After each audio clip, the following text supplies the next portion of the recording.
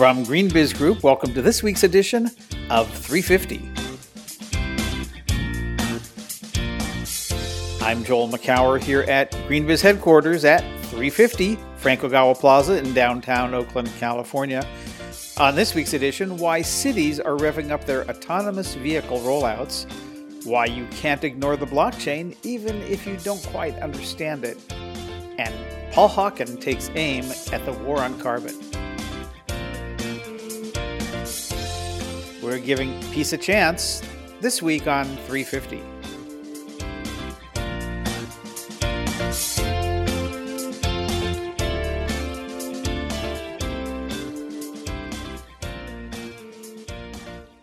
It's October 13th, Friday the 13th, 2017. Welcome to this week's episode of Green Biz 350. I'm Joel McCower. Joining me as always across the nation is Heather Clancy. Hello, Heather. Greetings from Jersey, Joel. Probably beautiful fall Jersey weather. You know what? It has been very warm again, although the temperature dropped about 20 degrees overnight with some rain. And I know I've been following very closely, of course, what's going on out there. I'm sure you're in the haze, right? We are living in a shroud of smoke. I had a young colleague who, over for dinner the other night, who used to live in Beijing, and she looked up at this bright orange sun that was getting ready to set, this red, color we never see here. She said, kind of feels like Beijing, that same orangey glow in the sky, and then you just feel it on your lungs.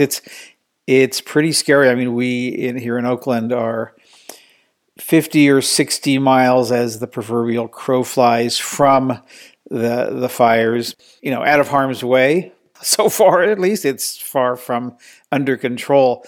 But it's got to kind of jump the bay in order to get here. But it's scary. It is scary what's going on not very far from here. There's just these firestorms just rip-roaring through neighborhoods, and people barely have time to get out. It's frightening. Yeah, I have a couple people that I know that live up there, and I hate to say it, but I've, of course, been watching my favorite wineries very closely, and just the economic devastation, as well as the human devastation is just horrible. And there's a pretty wide net there because you've got the grape growers and the vintners, but you've got truck drivers and lots of immigrant labor and lots and lots and lots of small businesses that rely on the winery industry just for all kinds of things, much as you would at financial district in Wall Street or or Hollywood or whatever, different other economic clusters. So yeah, I mean some of them don't even have businesses anymore, so it's sort of moot for now. But yeah, there's going to be a long time coming back. Well, I'm looking forward to a week where we don't have to talk about some kind of natural disaster. No offense. No. It's horrible. It's horrible. This is seems to be the new normal, but. Let's get on to some happier things. We launched a new podcast this week, as you know. Yay! Yeah, I know. It was kind of cool. It's called Center Stage, and it's the best of live interviews from Green Biz events. So we do these 3 events, 2 Verge events, one in Silicon Valley, actually moving to Oakland in 2018, Verge Hawaii in June, and then, of course, the Green Biz conference in February. And we do a lot of terrific main stage interviews. Heather, you do some, I do some, and several others do. And we've had videos of these on the website for a long time, but we decided just to do audio only versions. And I'll admit having borrowed the concept from TED Radio. If you go to greenbiz.com/centerstage or just go to the page for this webcast, you'll see links to it. We're now offering 20-minute great one-on-one or one-on-two interviews. In fact, we started with the one you did with Wayne Pacelli, the head of the Humane Society, back in February at Green Biz, Heather. That was kind of a fun conversation. It was a fun conversation, and it actually, now that I know more people are listening. I mean, everyone's listening, but it does. There's just so many great people that we get at the events, and I'm glad we can bring it to a broader audience. And it's wonderful to go back and look and listen to these interviews a few months later, because some of these comments are very prescient, and And it's always great to have follow-up material. So it's wonderful. And I encourage people to listen. Yeah, I had fun putting it together, and I identified without breaking a sweat about 30 or 40 great interviews that we want to bring to center stage. We'll start rolling them out every week. And that was before we did our Verge conference just a few weeks ago. And so there's more, and then, of course, more coming in February, and the hits just keep rolling along. So speaking of rolling along, let's get into the week in review.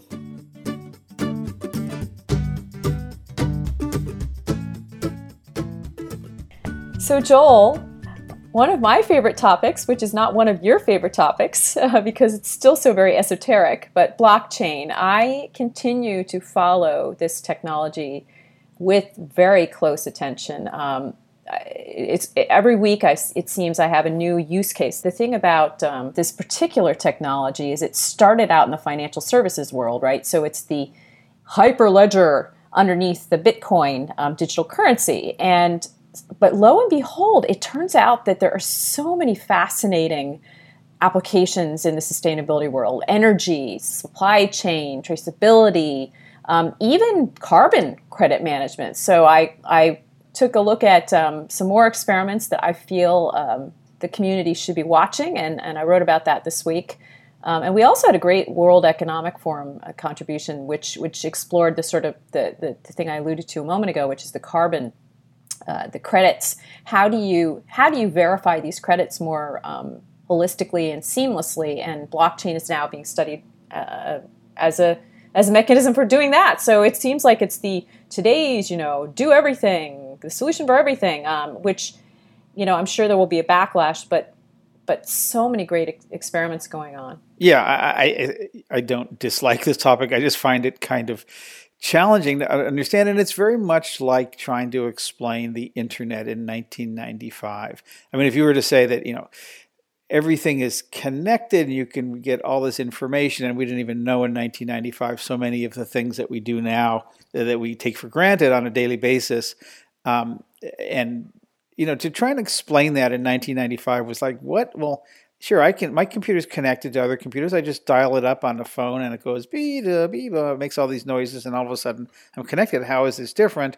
And what do you mean I can connect to a computer in Asia or Europe or anywhere on Earth? And it's just kind of hard to get your brain wrapped around this. But I love where this is going, and you lay out these 8 companies and technologies, and I was just looking at this one, Greenium Network, and to read this is uses blockchain technology along with artificial intelligence to create an energy marketplace. I mean, I could stop there. That represents both large and small buyers and sellers. But blockchain with artificial intelligence is getting pretty wonky. And I think, in the end, like the internet, pretty revolutionary. Believe me, as a writer, I have a hard time explaining it. But the way I've broken it down is to think about the building blocks of these transactions and how you automate them and make them more seamless, make them distributed. And that's the chain part of it, right? It's across a whole chain of contact points and transactions. So I hope one day I don't have to explain it every time I write about it, but it is certainly fascinating and certainly keeping me very busy. I love this topic, blockchain, and all it represents and all the transformative power it has, and I will continue to try and get my head around it, and you continue to help bring to light how all of this has the potential to transform sustainability. Speaking of transforming, not everything is moving along at digital speed, and some progress continues to be slow. And James Murray, the editor of Business Green, had a piece this week on the chemical sector and how they're just kind of lagging on the Paris climate trajectory and just not making the kind of progress. And they're generating 20% of their revenues on products that are designed to help tackle climate change, but they're not really realigning their operations in the way that we need to be doing that.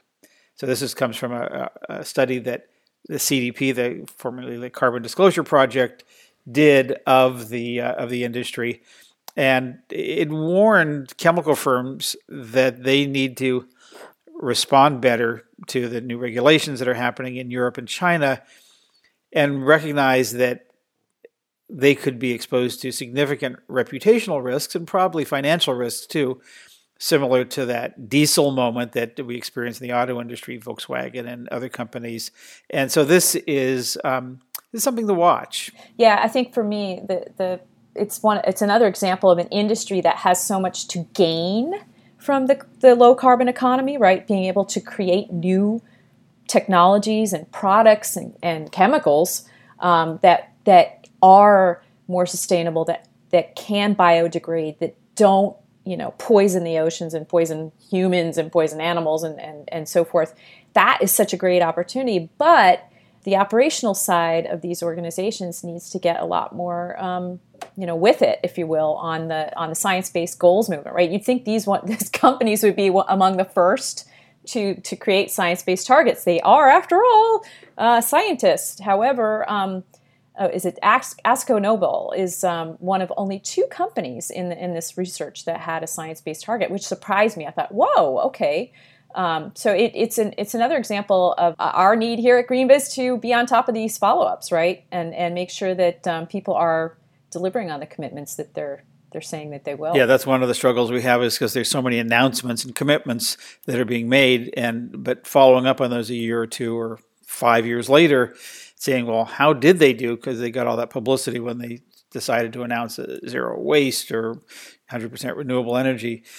And there is something, I think, an emerging movement that we're going to be seeing more about in the coming months and next few years, where the chemical industry is sort of looking at plastic packaging, which, as the CDP report states, accounts for a quarter of global plastics usage and about 8 million metric tons of waste, all of which has a climate and carbon impact. I think they're going to start to sort of look at the circular model here of how do we create plastics that we can get back and depolymerize and turn them back into new plastics. There's never been an incentive for them to do that before, and I think we're going to start to see some movement on that. One of the things that just happened is China clamped down on recycling from recycling imports. So a lot of U.S. recycling waste that we put out on curbside ends up in China, where it's processed in cardboard, plastic, and some other commodities. They've stopped accepting that, particularly plastics 3 through 7, which are the harder to recycle polymers. That's going to become a problem, and it's going to filter back, cascade back to the chemical companies that make this stuff, and we're going to be saying, and municipalities and others saying, "Hey, you created this stuff. What are you doing about it?" And so I think this is an opportunity. And by the way, all of this circles back to climate and carbon emissions and energy and petroleum and everything else. Yeah, 2 other things I'm watching closely, Joel, are the Ocean Conservancy, right? Because they're really kicking up their corporate activity and collaborative activity as far as addressing the ocean plastics issue in particular. And P&G, Procter & Gamble, has just come out with some new information about how they're dealing with plastics in their supply chain, which I think we should probably get on top of and follow that one up too. So some good things happening, and lots to write about on this particular issue.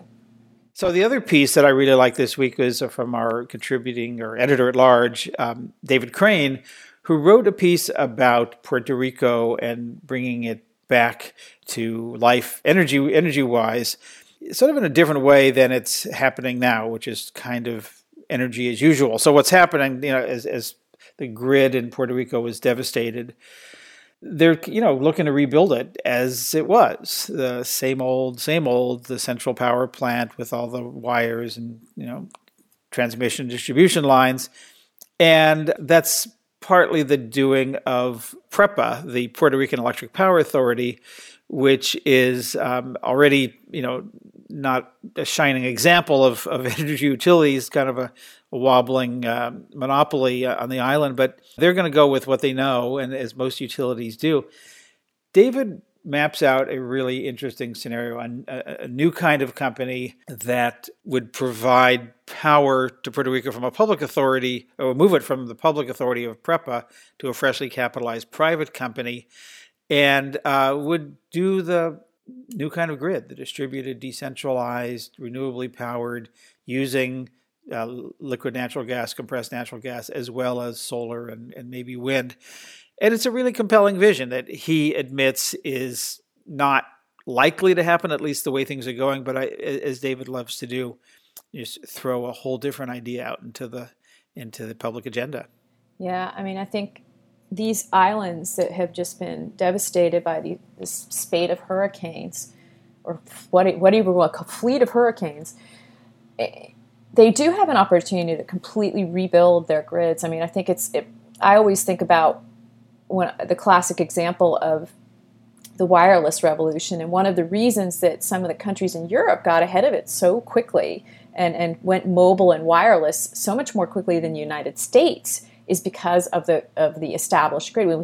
It was okay. What we had, the phone network was okay and good enough.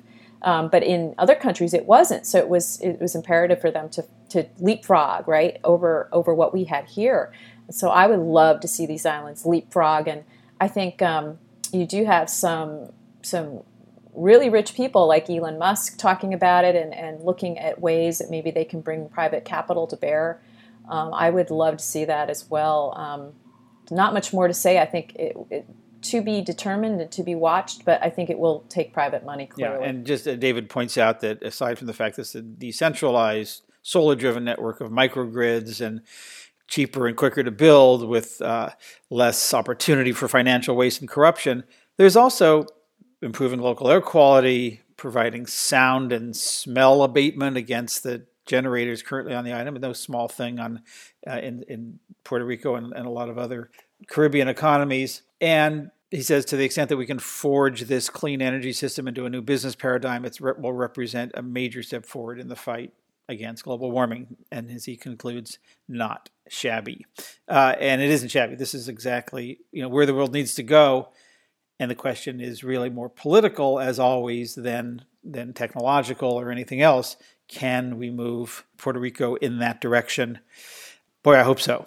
But it's not how we normally do it these days, and the political forces are not in our favor.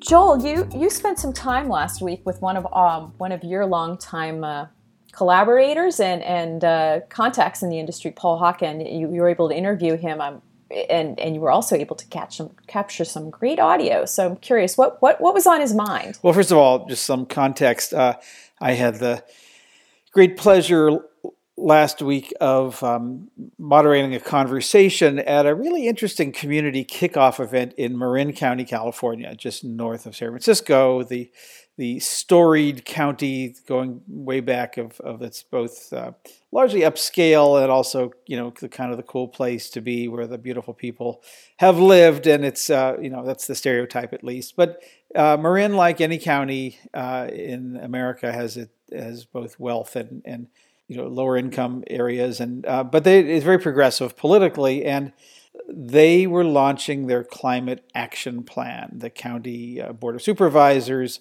had approved this, and 5 pillars of climate action.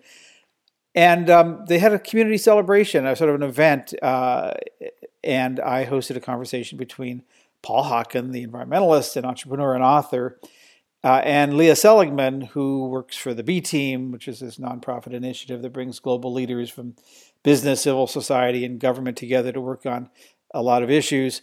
Previous to that, she was the first chief sustainability officer for NRG Energy, where she worked for the aforementioned David Crane.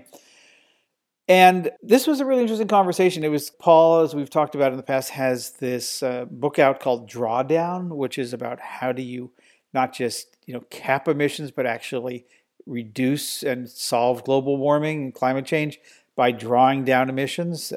And Leah, who has been working also at international level with business and other leaders, it was a fun conversation in front of 300 or 400 county residents.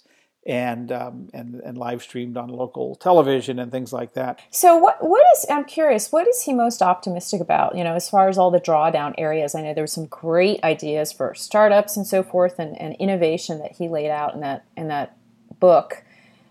Is he seeing activity in any particular area? Well, I think there's activity across a lot of things. What the drawdown did was looked at 80 solutions to drawing down carbon dioxide and global greenhouse gases in the atmosphere, many of which are already here and they just need to be scaled. Things like ending deforestation and things that you'd expect like wind and solar, but things you wouldn't expect, like the number one solution has to do with refrigeration and the emissions that come out of refrigerants used in those technologies and how they escape and are very potent global warming gases.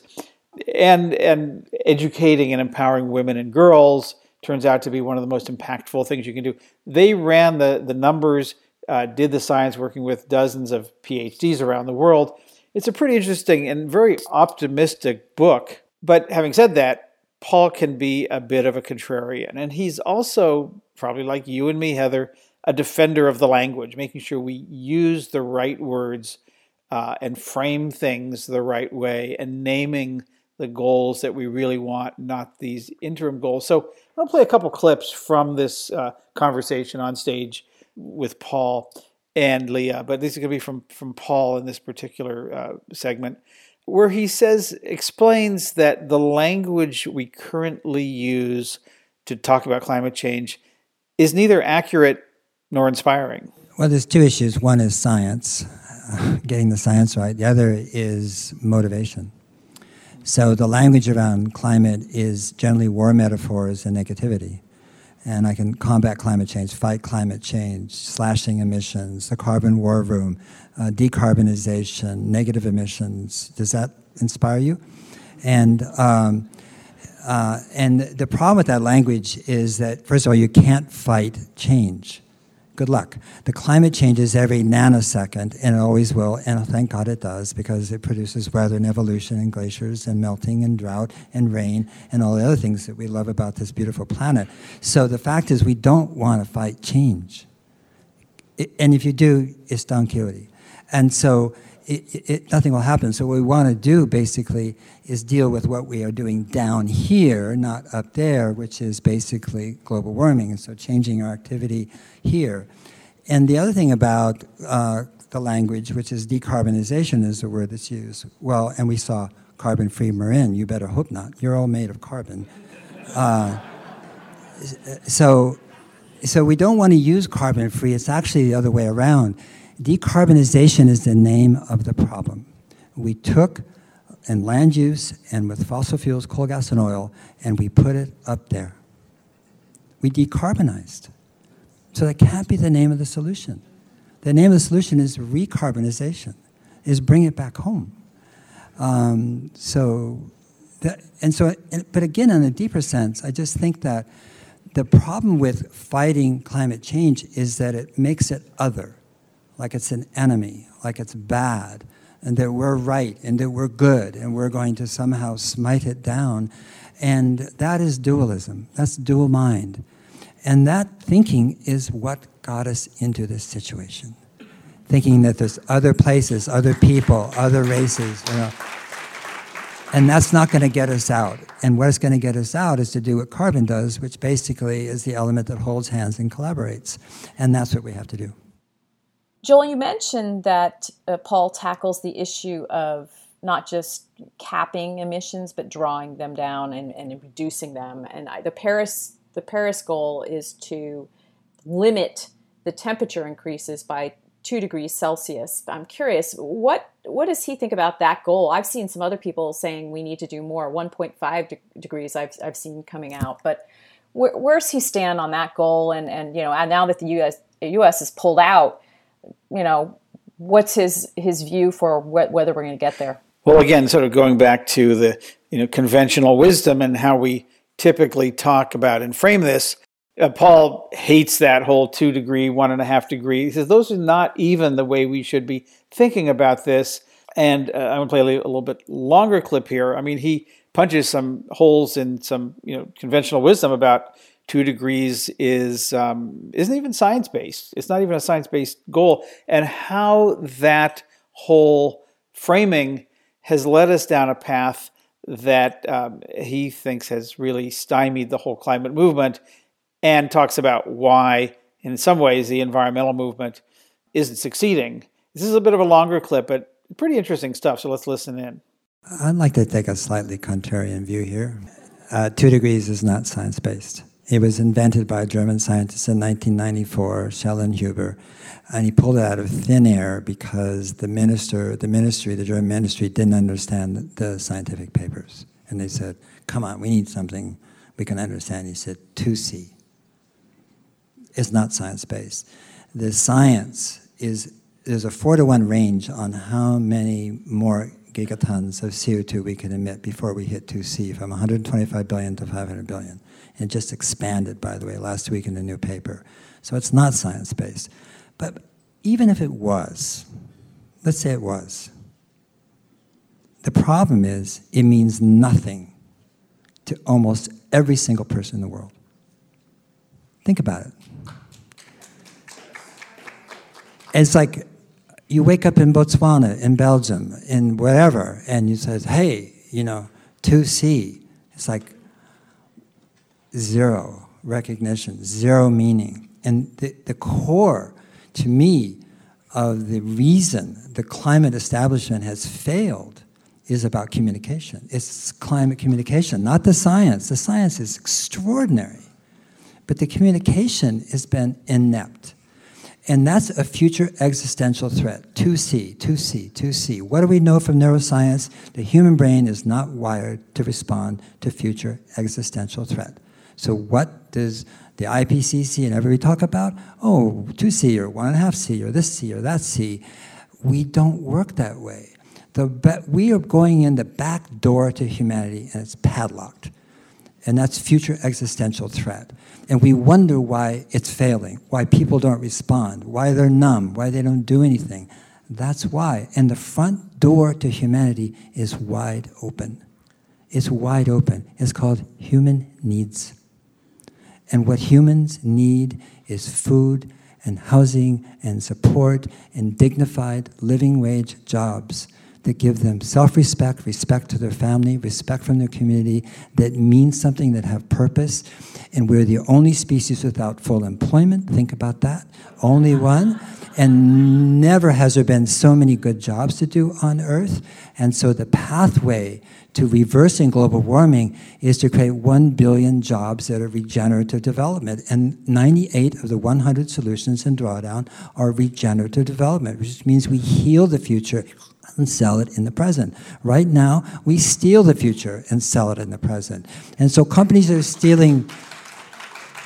I'm sorry, if they're stealing the future and then getting their emissions right, it's like, well, that's good, and they should, and that's fantastic, but really, what business are they in the first place? So, Paul, you're saying, just to be, I mean, I get the 2 degree thing that you're saying, but so the only goal that matters is drawdown? The only goal that matters is humanity. Well, in civilization, that's what matters. And our children and our children's children, that's what matters. What matters is life. That's what matters. Yeah, okay, what I'm just saying is we can't communicate that with 2C. That's all I'm saying. It has no meaning. So how do you communicate it? I mean, I just did. I don't think anyone's going to disagree. I just did. Well, but in terms of the goal that we need to be setting, because people need goals. People need doors to walk through. They need to have an endpoint, just some threshold that they need. What are we aiming for here? It goes back to if you can't measure it, you can't manage it. That's how most people think. No one's going to argue with humanity.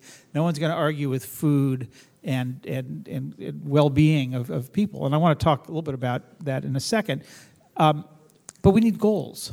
We do need goals, but the first goal should be to look at the situation as a whole and to realize that our communication is failing and that we're breathing our own exhaust in this area. And we're not really listening to people, and we're not responding to people's needs. And we wonder then, when people feel marginalized and have no value, that they vote for demagogues and dictators and oligarchs. That's why.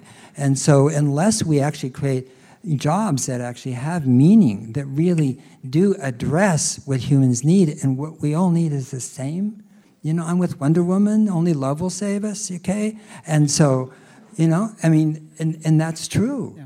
And so in terms of goals, there's everything that Leia's talking about is absolutely right in terms of businesses measuring. If you don't measure it, you can't manage it. And money's lying everywhere on the floor in those companies in terms of waste, in terms of the kind of energy they're using, the way they're using energy. Those are really credible, good things for business to do. But I'm saying it doesn't create employment for the billion people who don't have meaningful work. So amidst all the technology and everything else that's involved with sustainability and clean technology and climate mitigation, language matters, much in the same way that we talk about what gets measured gets managed. If you're not stating the right goal, in this case, drawing down climate change, not just limiting it to 1.5 degrees or 2 degrees, if you state the actual goal you want, it changes the way we think about problems and about how we think about solutions. And that was a big takeaway from this evening. And I think that was really interesting and inspiring to the Marin community.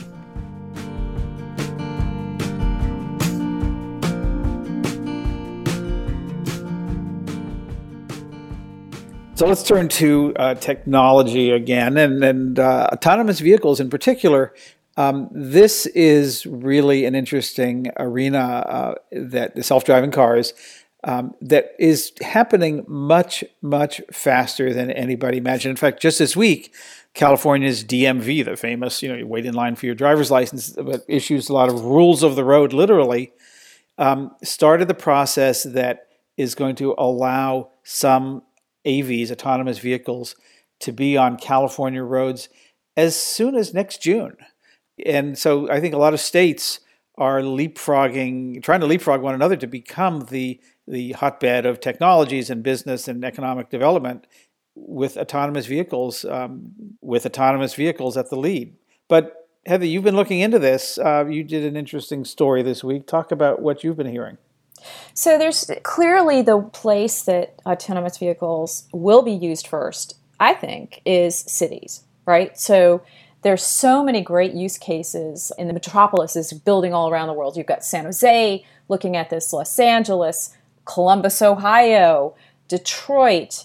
And the thing that they're trying to get on top of much more quickly than they did when the automobile made its way into cities was how will this affect pedestrians, how will it affect cyclists, deliveries. What does the city need to do in terms of parking spots when these things come into play? How can a city introduce entirely new services? So, for example, a service that gets homeless veterans to new job opportunities, or a route, a health service, a healthcare organization picking up expectant mothers and getting them to their appointments, right, using autonomous vehicles. So the cities have been very, very active. Last several years, Los Angeles actually started a whole coalition, I think 2 years ago, because there wasn't actually a lot happening at the state and federal level. Well, now what's happening, you mentioned the state action in California. At the federal level, there's some legislation pending in both the Senate and the House that will dramatically open up the numbers of vehicles that they will allow on the road. And that actually has some of the cities a little skittish. They're worried that the federal safety requirements aren't as high as they want in an urban environment. So the federal level stuff is focused on sort of longer distances, right, from place to place, not from neighborhood to neighborhood. So cities are absolutely on top of this, and I had a great panel at Verge on this topic that featured Sacramento and San Jose, and I spent a longer period of time with Shireen Santosham. She's the Chief Innovation Officer for the city of San Jose. I interviewed her about what the city is looking for, the things that they're looking for technology-wise as well as safety-wise, and here is that conversation. San Jose has been very aggressive with its advanced thinking about autonomous vehicles, and you've embarked on a very groundbreaking program. I'm just wondering about the backstory. So what prompted the decision to actually formally set a testing program, and on top of that, what use cases do you plan to study? So we're lucky to have over 1 million residents in our city. And we're also blessed with tremendous growth. So we are set to grow by 40% by the year 2040. And that's an additional 470,000 residents. And for those of you who have been to the Bay Area, we are the largest city in Silicon Valley. And the traffic here is quite a challenge. And today, 2/3 of trips made to work are made in single occupancy vehicles. And so when you think about all of those additional folks in single occupancy vehicles and the traffic situation today, and what could it be if we continue on this same path, you realize it's just not tenable from a quality of life standpoint. And we really do have to find innovative, radical solutions that combine switching people to public transportation options. And our vision for autonomous vehicles is really that they're safe, that they're shared, and that they're electric, so that we create a situation where we're reducing greenhouse gas emissions as well as getting people around the Bay Area better and improving quality of life. And so that's really what prompted this effort. And that combined with the leadership of our mayor, who last year launched a smart city vision to make San Jose the most innovative city in America by 2020. And it makes a lot of sense with the companies in our backyard, who are the companies that develop autonomous vehicle technologies and maps, the IoT infrastructure that's needed around it. So it made a lot of sense for us to embark on this journey. So you mentioned passenger vehicles specifically. Is that the primary use case then? Are you going to study as well things like delivery vehicles? I'm just curious about what vehicle means in this vision.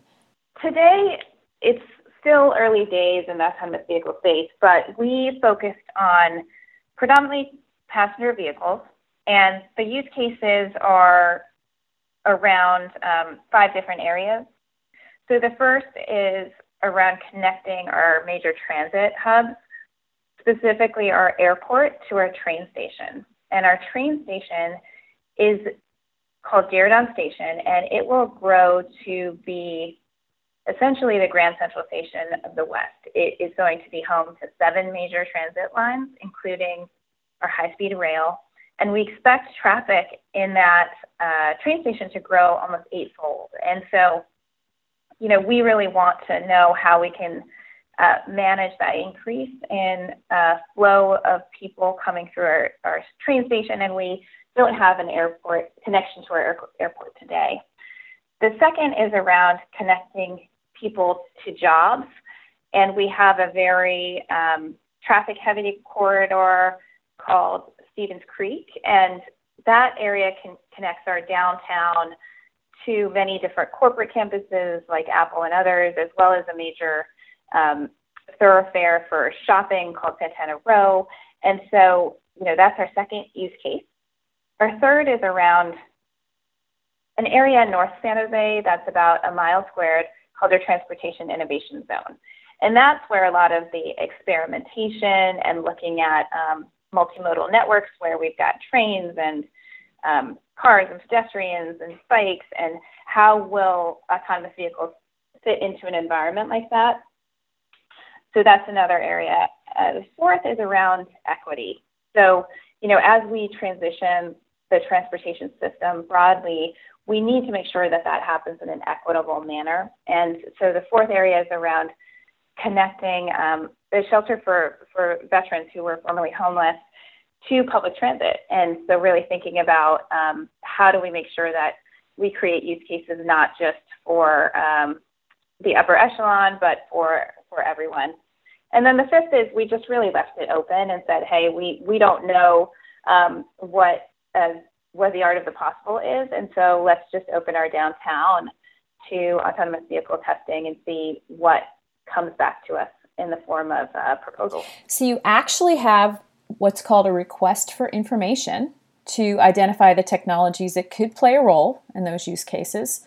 So what criteria are you using to filter those selections? In other words, what is it that you're looking for Obviously, you can't read the whole RFI for me, but what is it that's predominant in there that you will use to select? Overall, we really want to gain information on how to safely deploy AVs in an equitable and environmentally friendly manner, and learn how to scale them. So the criteria that we laid out in that request for information was around safety and reducing traffic fatalities. So we do have a Vision Zero goal here in San Jose, like many other cities.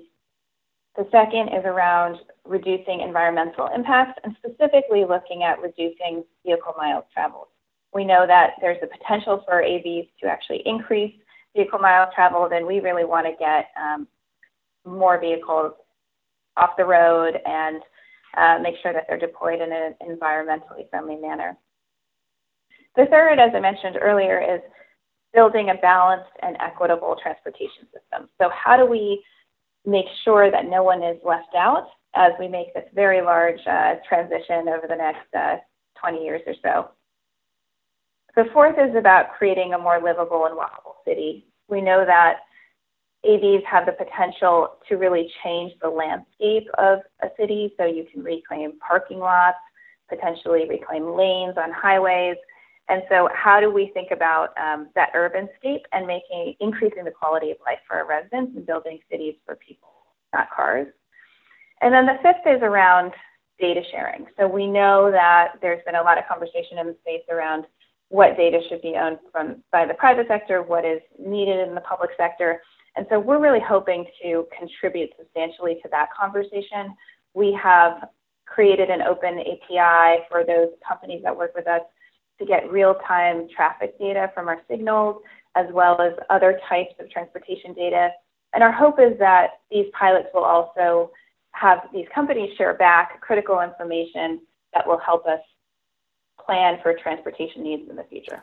Now, you have teamed with a couple of organizations to help you sort this through. I'm curious how you picked those partners. Why did you go out to an outside partner to help with this, and who are you teaming with? You know, this is a big, hairy problem, and certainly no one stakeholder can attack the traffic issues and transportation issues in an area like San Jose alone. And so we know we need to work closely with our private sector. We know we need innovative thinkers, and luckily we live in Silicon Valley and so have access to some of the best and the brightest in terms of our startup community. And so we worked with both Prospect Silicon Valley as well as the Silicon Valley Leadership Group. Prospect Silicon Valley, they're an urban tech incubator for smart cities. They bring together the public and the private sector, and they really focus on environmental impact and driving sustainable solutions in cities, in the urban environment. And so they've just been a fantastic partner and have helped us think through not only how to approach this issue, but also bring industry together to figure out how we can create a dialogue and these pilots. And Silicon Valley Leadership Group similarly played a similar role for us. They are an amazing organization that is able to bring together multiple stakeholders and also think through some of the policy implications. And so we've been working closely with them and private sector partners to figure out what's going to really work from both a private sector perspective and a public sector perspective, because we certainly both need to be at the table as we move forward in this space. So essentially, you're just starting this. It's just early days here. What's next? Like, what sort of mile markers should we be looking for from the city as far as progress? So we released the RFI in June, and we've received several potential concepts.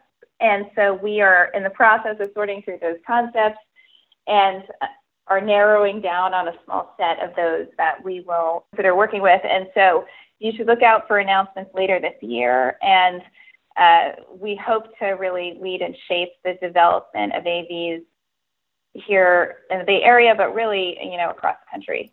And so that leads me to my final question, right? So I definitely will watch for the announcements. everyone's watching San Jose. So how will you share this information with other cities? Are you planning to collaborate with others in terms of what you're learning, and if so, how, and what do you hope to learn from them as well?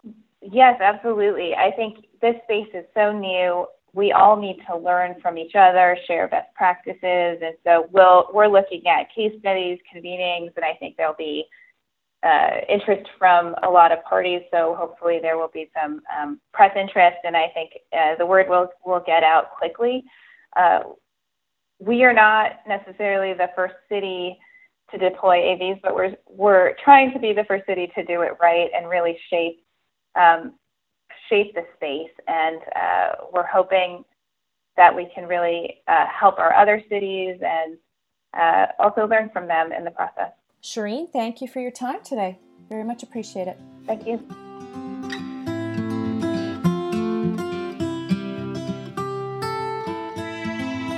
And that's our 350 podcast for this week. Go to greenbiz.com/350 and you'll find more about the organization, stories, events, and other things we've mentioned in this episode. And while you're there, look for a link to our new podcast, Center Stage, the best of live interviews from GreenBiz events. Send us emails at 350@greenbiz.com. We always love your comments and questions. And thanks to GreenBiz 350 Director Stephanie Joyce and GreenBiz Managing Editor Elsa Wenzel. We'll be back next week for another edition of GreenBiz 350. From all of us here at GreenBiz Group, I'm Joel McCower. Thanks for listening.